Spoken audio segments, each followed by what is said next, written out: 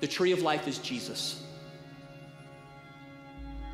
The tree of life is knowing Jesus and walking with Jesus and talking with Jesus and being filled by Jesus' Spirit and doing life with Jesus. I think that's what the tree of life is. He wants us to choose innocence, and he wants us to choose life, and he wants us to choose mercy, and he wants us to choose joy, and he wants us to let him be God, and we're just to be his people. And that sounds so stinking simple, and yet it's so hard. And here's the thing. When you get into the tree of the knowledge of good and evil, and you eat of it, the problem, it doesn't kill you instantly. This poison goes inside of you, and it begins to work slowly. God invites us into situations where things happen to us. Instead of getting into the knowledge of good and evil, God invites us to let those things go through Jesus.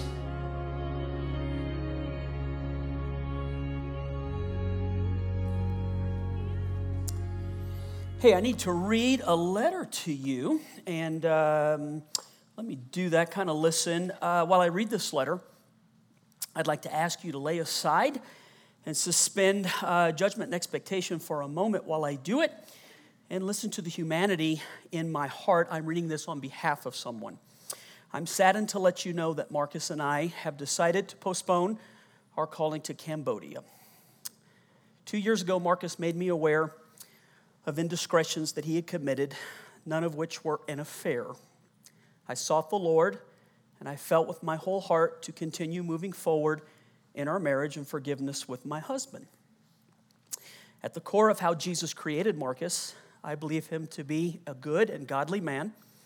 Over the last few years, we have pursued many avenues of professional help trying to get healthy, as well as working on our marriage, our family, and even the call of God that's on our lives.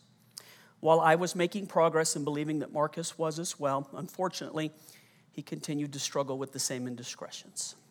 3 weeks ago, Marcus acknowledged that he has not been truthful and has misled me and others concerning these issues. My purpose in writing this letter is not to expose or embarrass him, but rather to bring truth and light to this situation. For now, Marcus and I are separated. I will take care of our 6 children while he participates in an intense discipleship and rehabilitation ministry. We have stepped down from our role as campus pastors, and I will remain a part of Jubilee and on the staff, but not in the same capacity. Though my heart is heavy, I pray that these shortcomings would not define Marcus or myself to you. Instead, I want to ask that you would be encouraged to live in the light and not allow the enemy to deceive you. You might ask yourself, how can we come alongside and help? I have a simple answer: pray. Pray for our children, pray for Marcus, pray for me. I have a wonderful support system around me, and while there is definitely pain and hurt that I need to work through, I will continue to do so with professional help. The enemy wants to kill, steal, and destroy, but Jesus wants to set us free. We serve a God of second chances for the 100th time. From the beginning of Jubilee, we have declared this church to be a place to discover and recover the promises of God. I would love for you to play an active part in helping my family discover and recover God's promises for us now. I am reminded of Isaiah 54, paraphrased, as God has continually placed this beautiful chapter on my heart. It simply reads this way: "Do not be afraid. You will not be put to shame. Do not fear disgrace. You will not be humiliated. You will forget the shame of your youth. And remember no more the reproach of widowhood. For your Maker is your husband. The Lord Almighty is his name. The Holy One of Israel is your Redeemer. He is called the God of all the earth. The Lord will call you back as if you were a wife deserted and distressed in spirit, a wife who married young, only to be rejected. For a brief moment, you feel abandoned, but with deep compassion, I will bring you back. In a surge of anger, I hid my face from you only for a moment. With everlasting kindness, I will have compassion on you.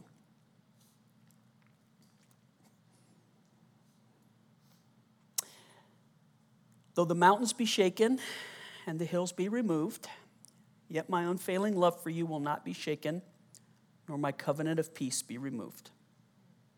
I have compassion for you. All your children will be taught by the Lord, and great will be their peace and undisturbed composure. I am sorry to the leadership of Jubilee and to all of you. Thank you, Amy Pillar.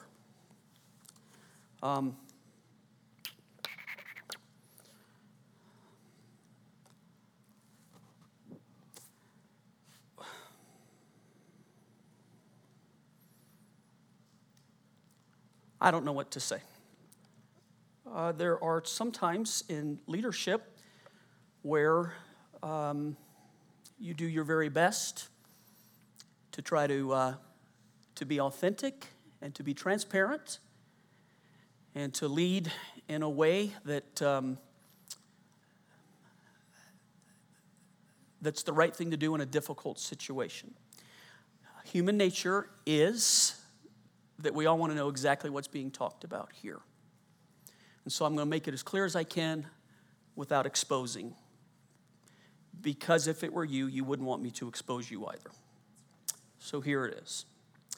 Every human in this room struggles with this issue. Men, it's a battle every one of us face. It's one that Marcus needs to get victory over and has tried for some time to do it. We didn't recognize everything that went with it. We do now, and we're doing all that we can, no one more so than he, in order to pursue God's health for his life. Our major concern is not what will happen between the two of them or what goes on in our church. Our major concern is for a son of mine to be whole. And it puts you in a situation to do one of two things: to offer compassion or to sit in a place of judgment. And as pastor, I've done something. This weekend, we're in a series called The Tree of Life. And I altered it because of this to use it as an opportunity to pastor. And so the subject this weekend is, how do we respond to somebody else's sin? And I'll just say this as the bridgeway into what I'll teach on. Your response to someone else's sin is probably the greatest indication or tell of whether you get grace or not. When you stumble, more often than not, you probably find a way to give yourself grace. Unless you're a person who just constantly beats yourself up. But either one of those are not what I'm trying to go after. It's when we find someone else that stumbled and fallen, what we give to them is the greatest indication of what we've received from God, because you can't give what you don't have. And if you don't see yourself in the boat, that we all need grace and mercy, and that our ability to really understand that and to be receiving it then is necessary for how we treat other people.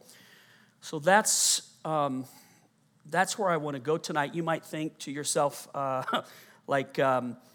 man, how do you do things like this? I don't know. It's not that we haven't had to handle things through 20 years that were uncomfortable or difficult or that didn't deal with a moral issue, but the difference is simply that each one that you handle is not a roadmap for how to handle the next one. Each one is individual, and you have to deal with it with where that person is right there in space and time. And then what makes this different, and it's in some ways unfair, look at me real quick, he's related to me. And because of that, then the scrutiny becomes all that much more important that I stand up here and have to be transparent. So as I've handled it for other people on our staff, most of the time I've been able to protect the person if we had to remove them from a leadership position. And in this case, I'm forced to have to stand up and acknowledge something that in some ways is unfair to him, but I want, when everything's said and done, for you to always be able to say, our pastor, even if it hurt him, walked in integrity. So hence, that's the letter. Amy wrote the letter. I didn't ask her to.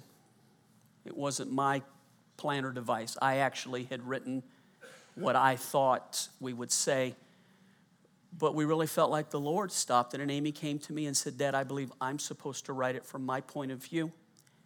She said to explain it from my point of view, and she said, I think that if people can see our hearts in it, maybe they can see us as human and not simply as pastors.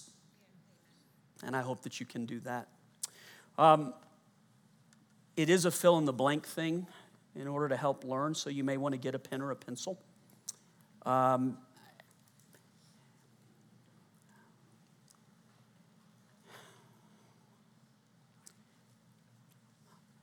I debated,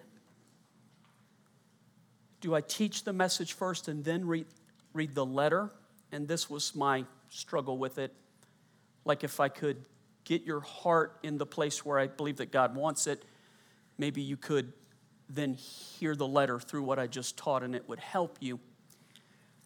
But I decided not to do that for this reason. I don't want anybody to feel like I would manipulate your emotions. So I felt like I'll read to you the facts first, and then I'll teach from the Word, and you can decide for yourself.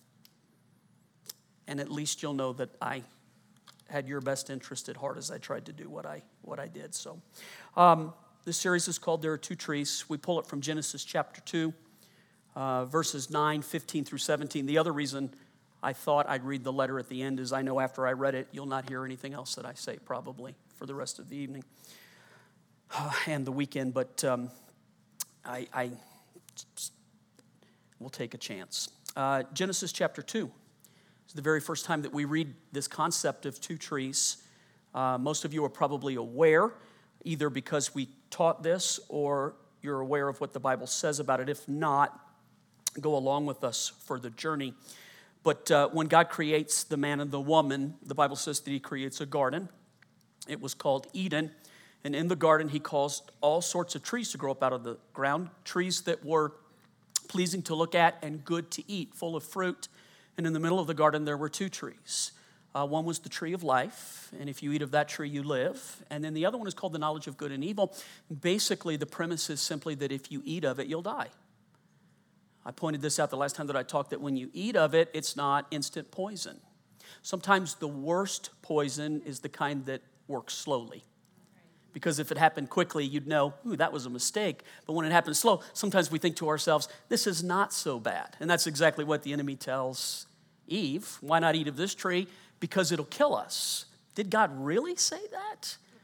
Or is this really the issue? You'll become like him, knowing the difference between good and evil. God is not against you having knowledge. Real quickly, he made your brain.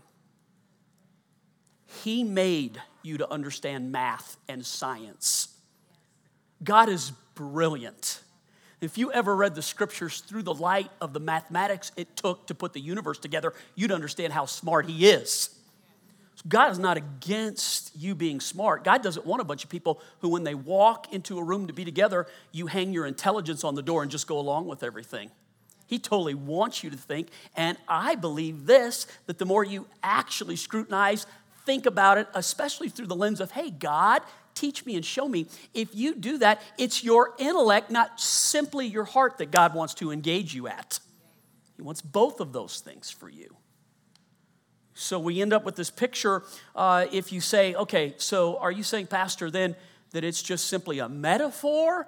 I would say to you, I really believe there was an Adam and Eve. I believe that there was a garden, and I believe this existed, but I believe that it teaches us something, so we use it as a metaphor. Here's how it reads in the scripture if you want to look at it with me.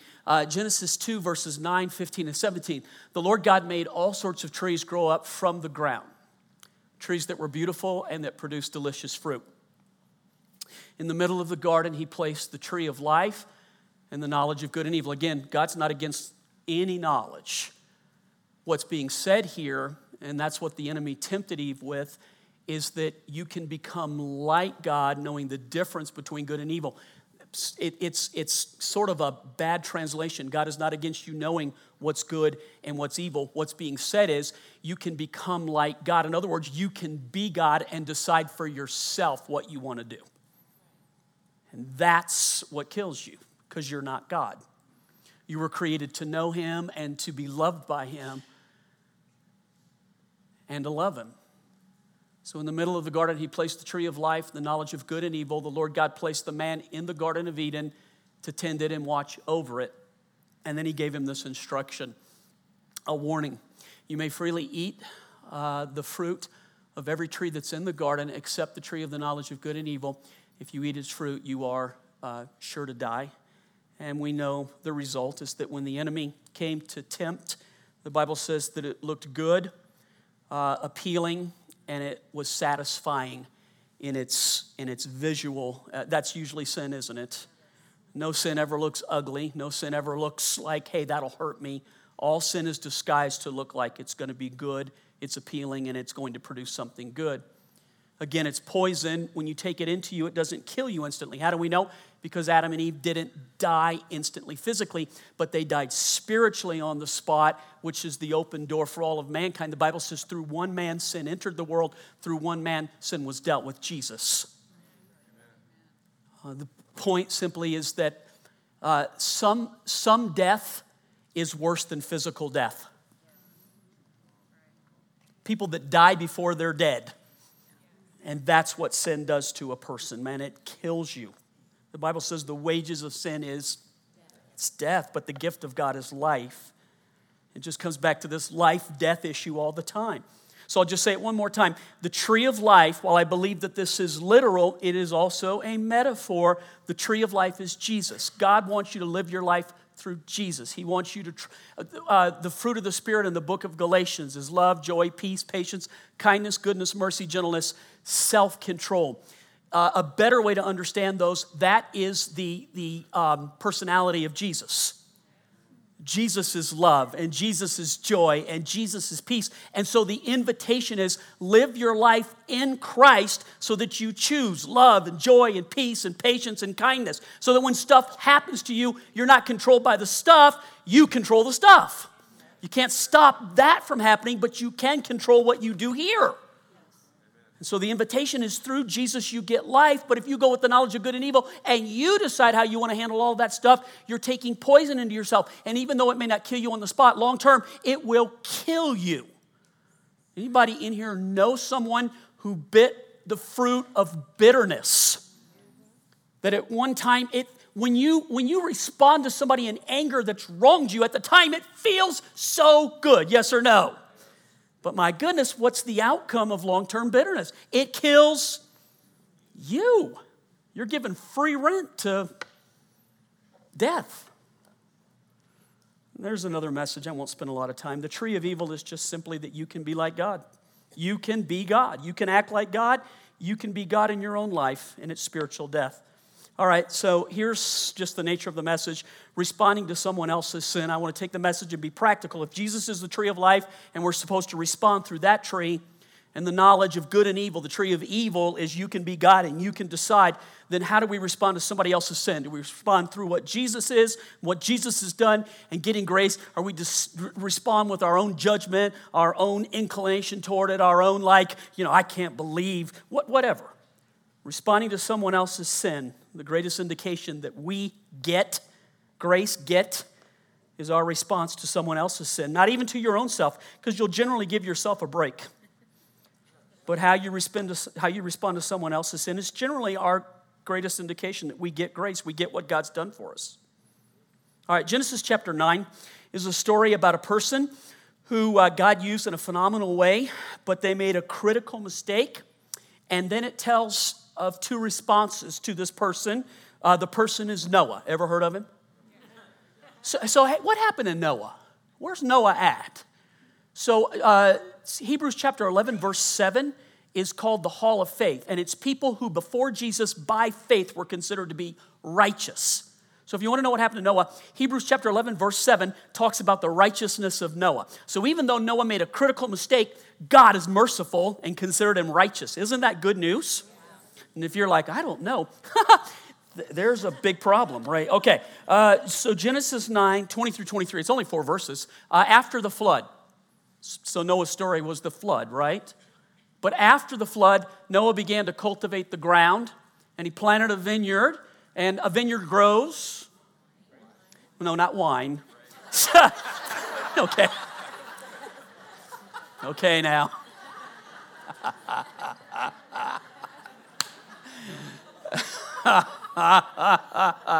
And money grows on trees. Let's try it again.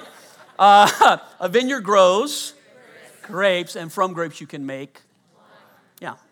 Okay. After the flood, Noah began to cultivate the ground, and he planted a vineyard, and one day he drank some wine he had made, and he became drunk. And in his drunkenness, he was so far gone and had done it in such a profound way that he ended up laying naked inside of his tent. He was undone. He was uncovered. In our day and age, it's still embarrassing, but in that day and age, I can't begin to culturally explain to you what he had done here. He was undone in front of his family, but as the leader and the guy that God had used, this was a no-no. So he gets drunk and he passes out naked.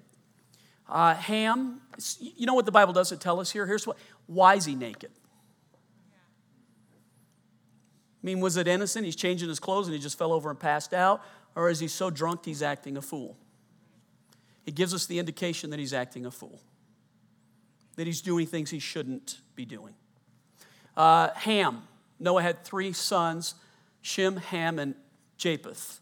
Ham, the father of Canaan, saw that his father was naked, and here's his response. He went outside the tent and, read it with me, told his brothers. In other words, he gossiped about it. He revealed. He spoke. He embarrassed him. He undid him. The easiest time to kick somebody is when they're, how about this? The easiest time to kick them is when they're passed out naked. So I'm not being funny right now. I'm just saying no person has a defense when they're in that position right there. And a critical decision has to be made. Do you know the easiest time to shoot somebody is when they're wounded? And can I say that the church infamously and to our discredit has handled our wounded in an abysmal way.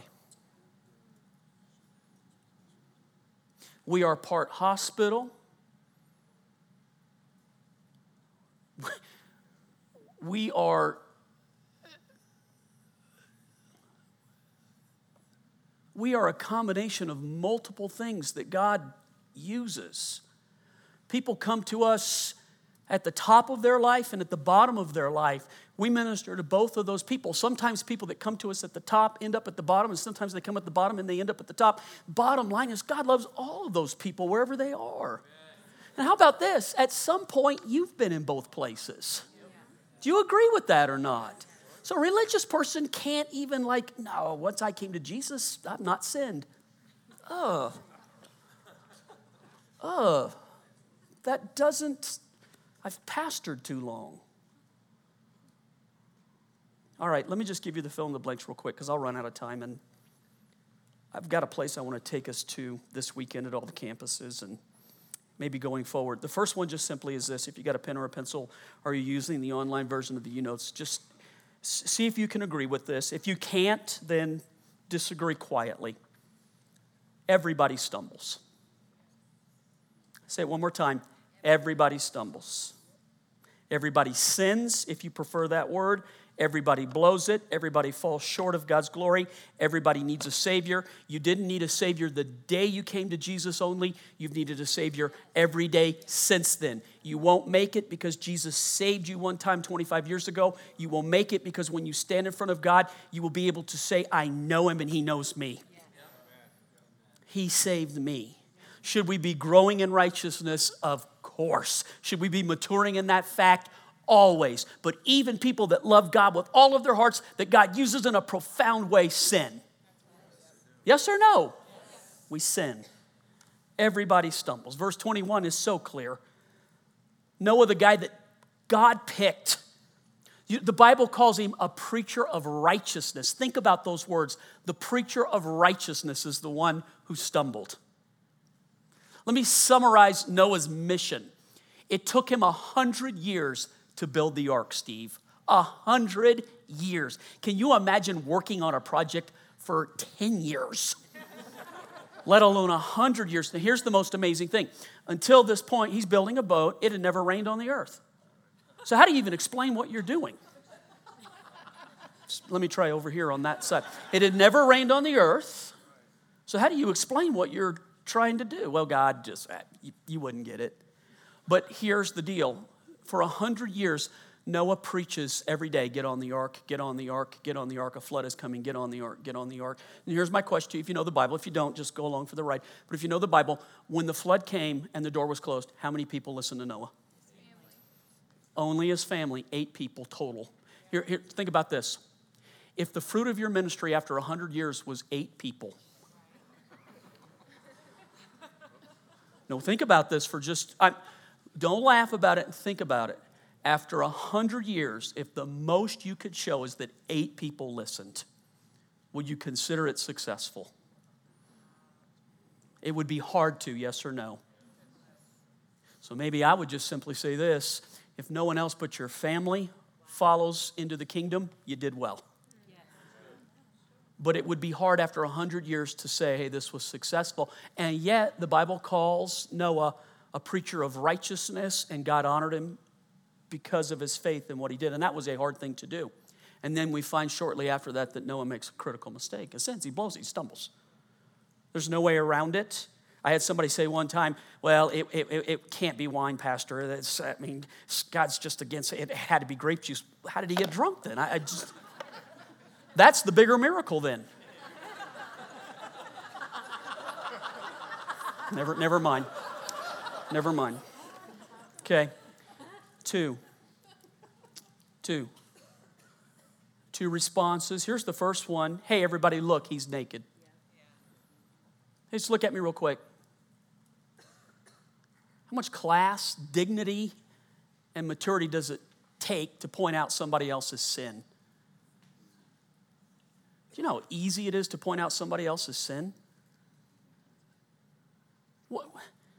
Some people think that like the ninth gift from the Holy Spirit spiritually was the ability to point out someone's sin. What? God didn't create you to be a sin sniffer.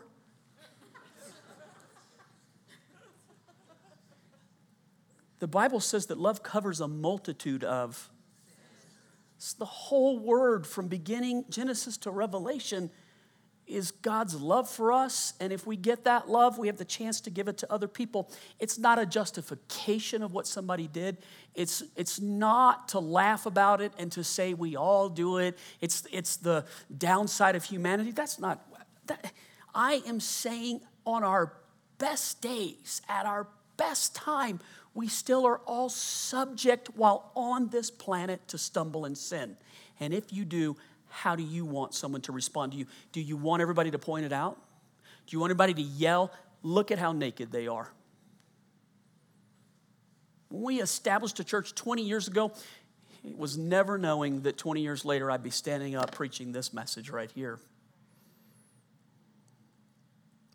You understand that? But it was 20 years ago with the full knowledge that we're all in the same boat trying to get to the same place and we all need a Savior. And the greatest thing we can build our church on is truth and mercy. Psalms 85 says this, that God has created truth and mercy to meet together. Do you know how they met together? His name was Jesus. The truth of our sin killed him, but the mercy of God raised him from the dead. And we are partakers, man, of that relationship. His own son points out, look, he's naked, embarrasses, shames him, talks about it, gossips about it. Use whatever word you want to use right there. Here's the one that I think is remarkable. The third one, can I just talk about amazing grace real quickly? Somebody wrote a book called What's So Amazing About Grace. If you have to ask, it probably won't do any good for me to explain it. Grace is not to be known by definition, it's to be experienced through love. Let me give you the picture. So Noah gets drunk. Don't think tent, pup tent. They lived in tents, massive tents. Tents that you could have looked in and seen exactly what's going on. Noah apparently, I'm paraphrasing, if you think I'm wrong, fine.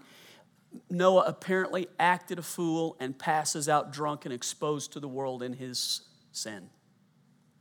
One son walks in and leaves and then shames his father by pointing out, look, he's naked. Can you believe he would? I don't know what the conversation was, but at the minimum, he exposes him. And then the other two sons do the most remarkable thing. The Bible says here a robe, this translation. One of them says blanket. They stand. Want to help me? No. Yeah. Stand here. Face that way. I knew I should have picked somebody else. This is an invisible blanket between the two of us. Hold it on your shoulder like I'm doing. Noah's back here naked on the floor.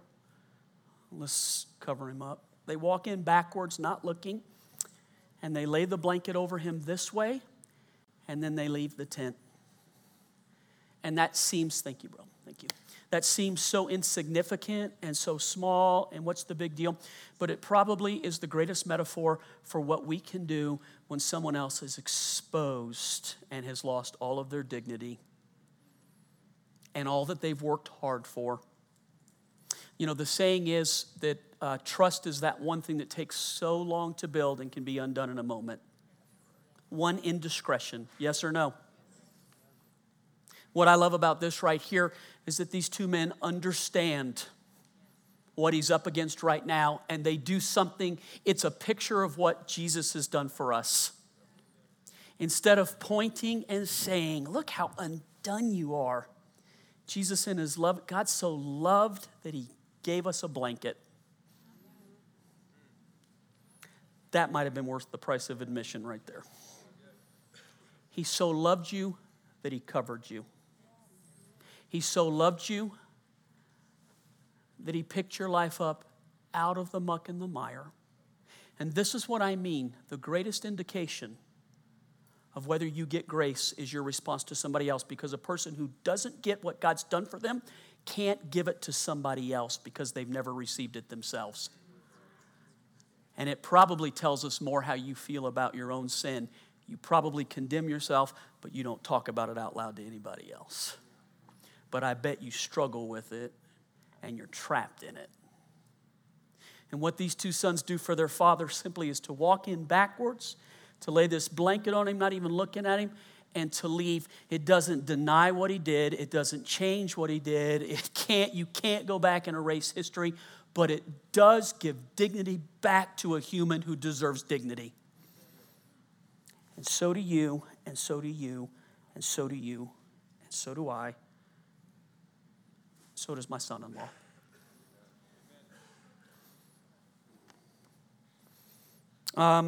They're not funky little saying, what would Jesus do? Remember that? The bracelets, the stickers. Want to know? John chapter 8, 1 through 11. I'll just read it real quick. Jesus returned to the Mount of Olives. Early the next morning, he was back again at the temple. A crowd soon gathered around, and he sat down to try to teach them.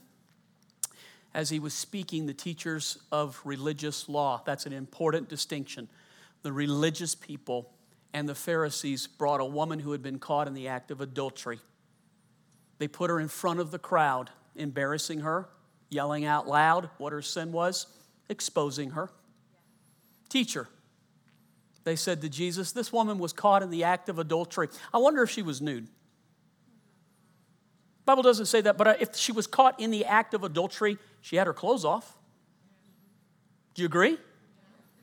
I just wonder if they grabbed her in order to expose her and put her out in front of everybody just like she was. Teacher, this woman was caught in the very act of adultery. The law of Moses says to stone her, but what do you say? This is important. Look at this.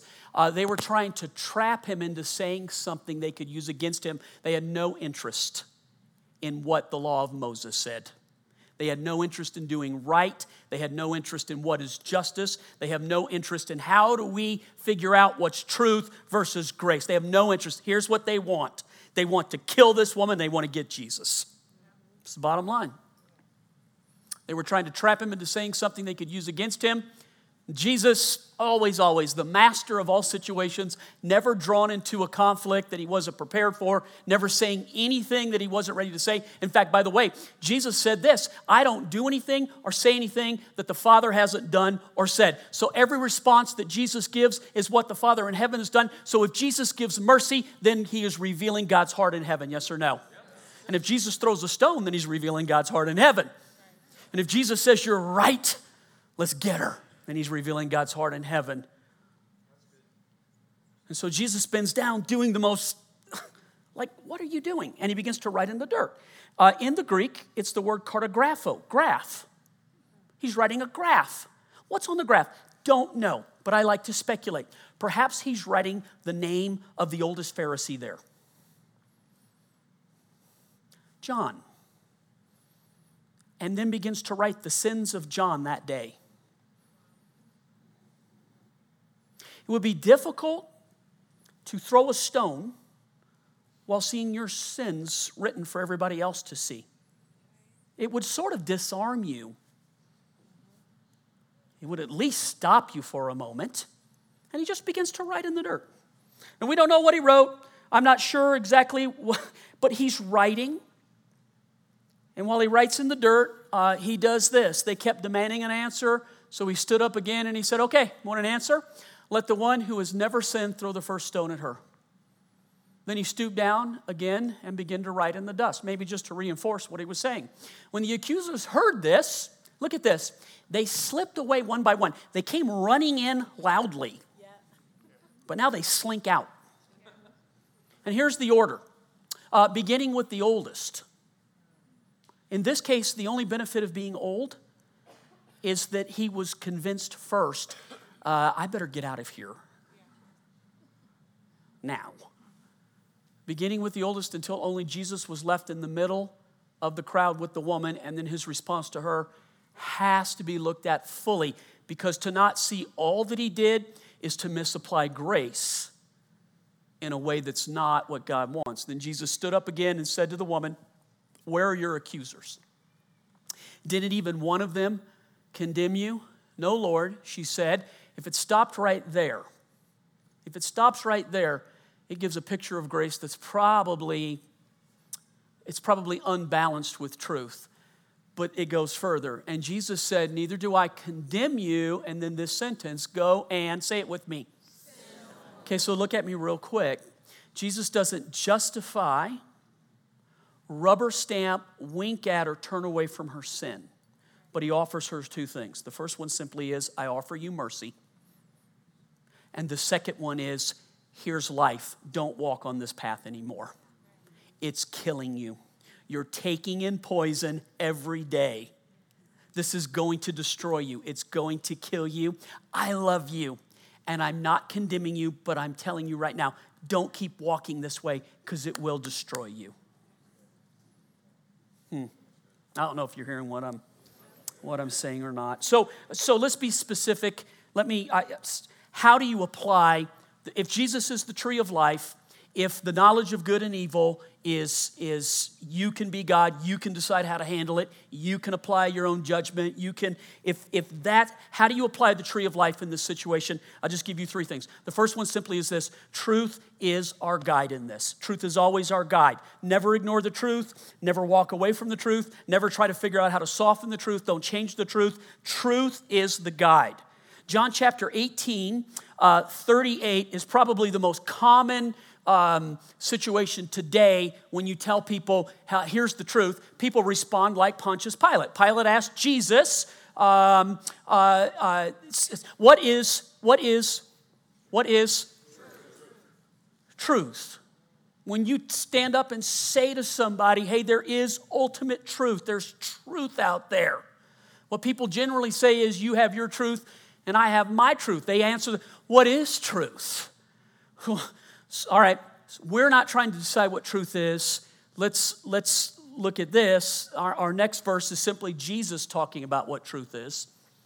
John 14:6, Jesus told him, I am the way and the life, and no one comes to the Father except through me. So if you want to apply the truth of life to it, if Jesus is the tree of life, then we go to Jesus with how to handle this situation. We just simply ask Jesus, how have you handled this situation? We know that God gives mercy, but he also handles truth. Truth is our guide. The truth of the matter is, listen to me real quickly, Marcus disqualified himself from pastoral leadership. That's truth.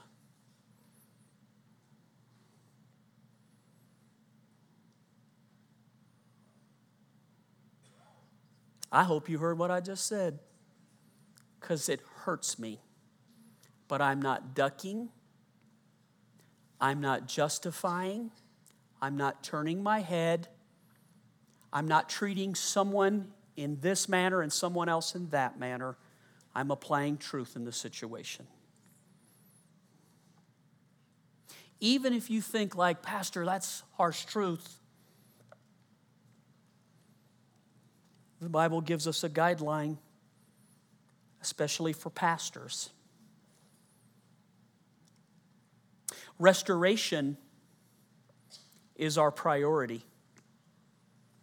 Galatians chapter 6, verse 1. Look at this right here. Brothers and sisters. So remember, every time I've read any scripture that says brothers and sisters, I point out to people, it's written to people in a church, because the world is not brothers and sisters, right? So Paul is dealing with a situation of people in church who have sinned. Can you imagine people in church sin? This has to be something new in 2018. Brothers and sisters, if another believer, this is how we know it's written to a church, if another believer is overcome by some sin, you who are godly should, give me the words here, should gently and humbly help that person back onto the right path. Okay, some translations say that we should restore that brother or sister. Now, some people mistranslate that, and they believe, pastors generally are the ones, that when a pastor stumbles, what they'll take that verse, restore them back to their position. But that's not what this is teaching. Restore them back to dignity and a place inside of a body. Let them know that we love you and we care for you and we are like you. And maybe that's not your issue, but what is your issue? And if I was Jesus and sat down and wrote a graph, what would I write? And if you're like, I wouldn't be up there to find out, you're smart. Neither would I. That is not the line I want to be in. Truth is our guide, but restoration is our priority. And trying to figure out how to do that is absolutely critical. And so the steps that he's taking right now and what's happening, it is a problem that we can't fix in conventional methods. We've tried over and over and over. So it goes to another level where people who are more skilled at dealing with this issue will deal with it. But our hope is not to do this, to push him away and out. The hope is that at some point he could walk back in here with his head up, his shoulders back, and that we would applaud him and say, welcome back. And if you think, well, that's because he's related to you. That's what our church needs to be built on. And that's what I've tried to build it on behind the scenes for 20 years. And it's unfair in some ways that because of the position, you have to know more about it than you would about somebody else. But that's what we work on. Restoration is the priority. 3, bottom line, this is it. It's where my heart is at. It's where our staff is at. It's, I hope, what our church does. Love is our response. Jesus said it best this way right here. Look at this, man. This is just like the words. Your love for one another will prove to the world that you are my... Yeah, your love for one another. How you respond to one another. Here's what the Bible says. We know what love is because God first loved us. The condition that he found us in was messed up. He didn't wait until we got our act together to then love us. He loved us in the position that we were at. So love, this love that he's talking about is that unconditional love of we love you. Micah 6:8. Here's a life verse. A life verse. It's the second part of the verse. I try to practice this on an ongoing basis whenever I have to handle something that's difficult or when I'm just thinking about how I want to live my life going forward in the world on a day-to-day basis. It simply reads this way. This is what God requires of you, to do what is right, to love mercy, and to walk humbly with your God. Look at me real quick. To do right, love mercy, walk humbly. Super simple, huh? Really easy.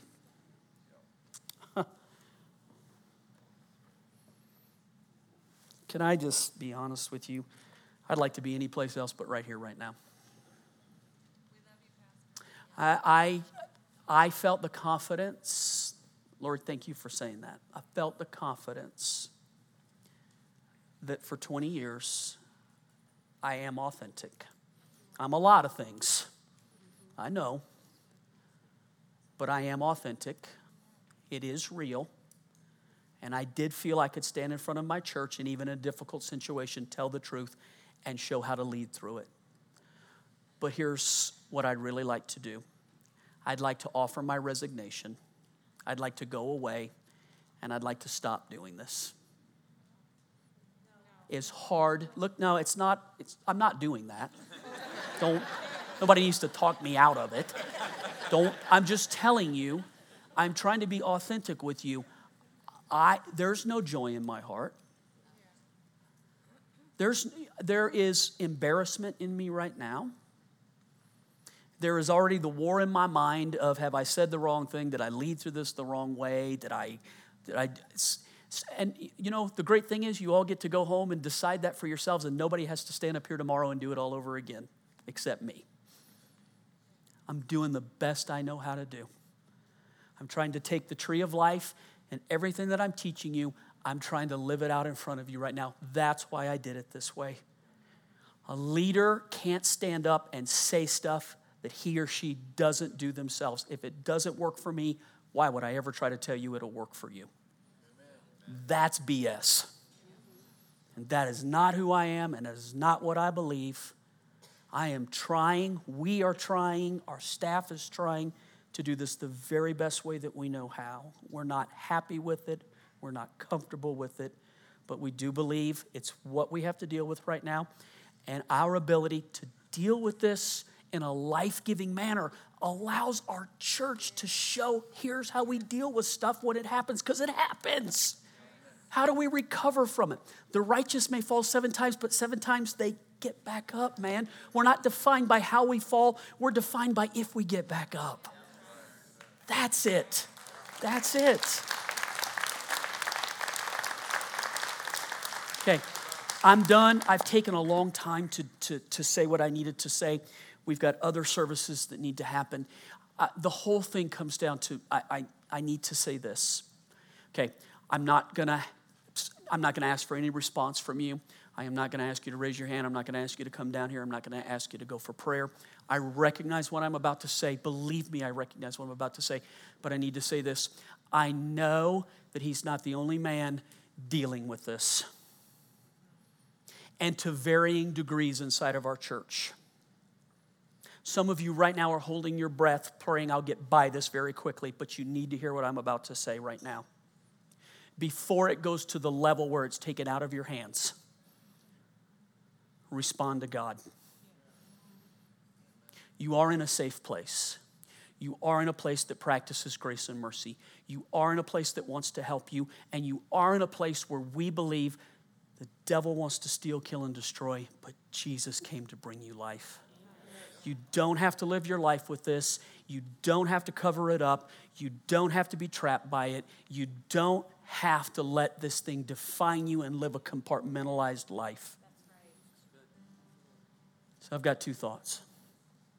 The first one is every pastor that we have, I've asked to make themselves available. Not necessarily this weekend because I recognize the risk that's involved. But if you need help, we can't read your mind. But we are available. In May, I'm doing another gathering of our men. And I think we want to have an opportunity to help our guys figure out how to respond to some of these things. So I just want to throw it out there right now, maybe to be thinking about that. But don't allow, man. We are not defined by how we fall. We're defined by how we rise. And if nothing else, I promise you, Jesus said this, it was for freedom that he set you free. Just so you can be free. He doesn't want you trapped. And he doesn't want this thing weighing your sin down. And I know from my own experience, it eats a man's soul. It'll harden your heart and eat your soul. Father, our great prayer, the staff's prayer, every campus pastor, every person that stands in a position of leadership inside of our church, our prayer is what the enemy intends for evil, God, you'll use for good. What the devil has intended to take people out, we want Jesus to plunder hell with right now. Where the devil has deceived, misled, and trapped, God wants to use right now to bring truth, freedom, and life. Where the Spirit of the Lord is, there is liberty. We're going to close with worship, and as we just close with worship right now, again, I ask you for no response. I know that some of you may go home and it may be a rough situation that you'll walk into because of what I've taught. But don't see this as like it was a mistake or it was a negative. I truly believe it's an opportunity for God to be God and to set free. Father, help us with that. And I pray it in Jesus' name. Amen. And amen. Thank you for listening to me.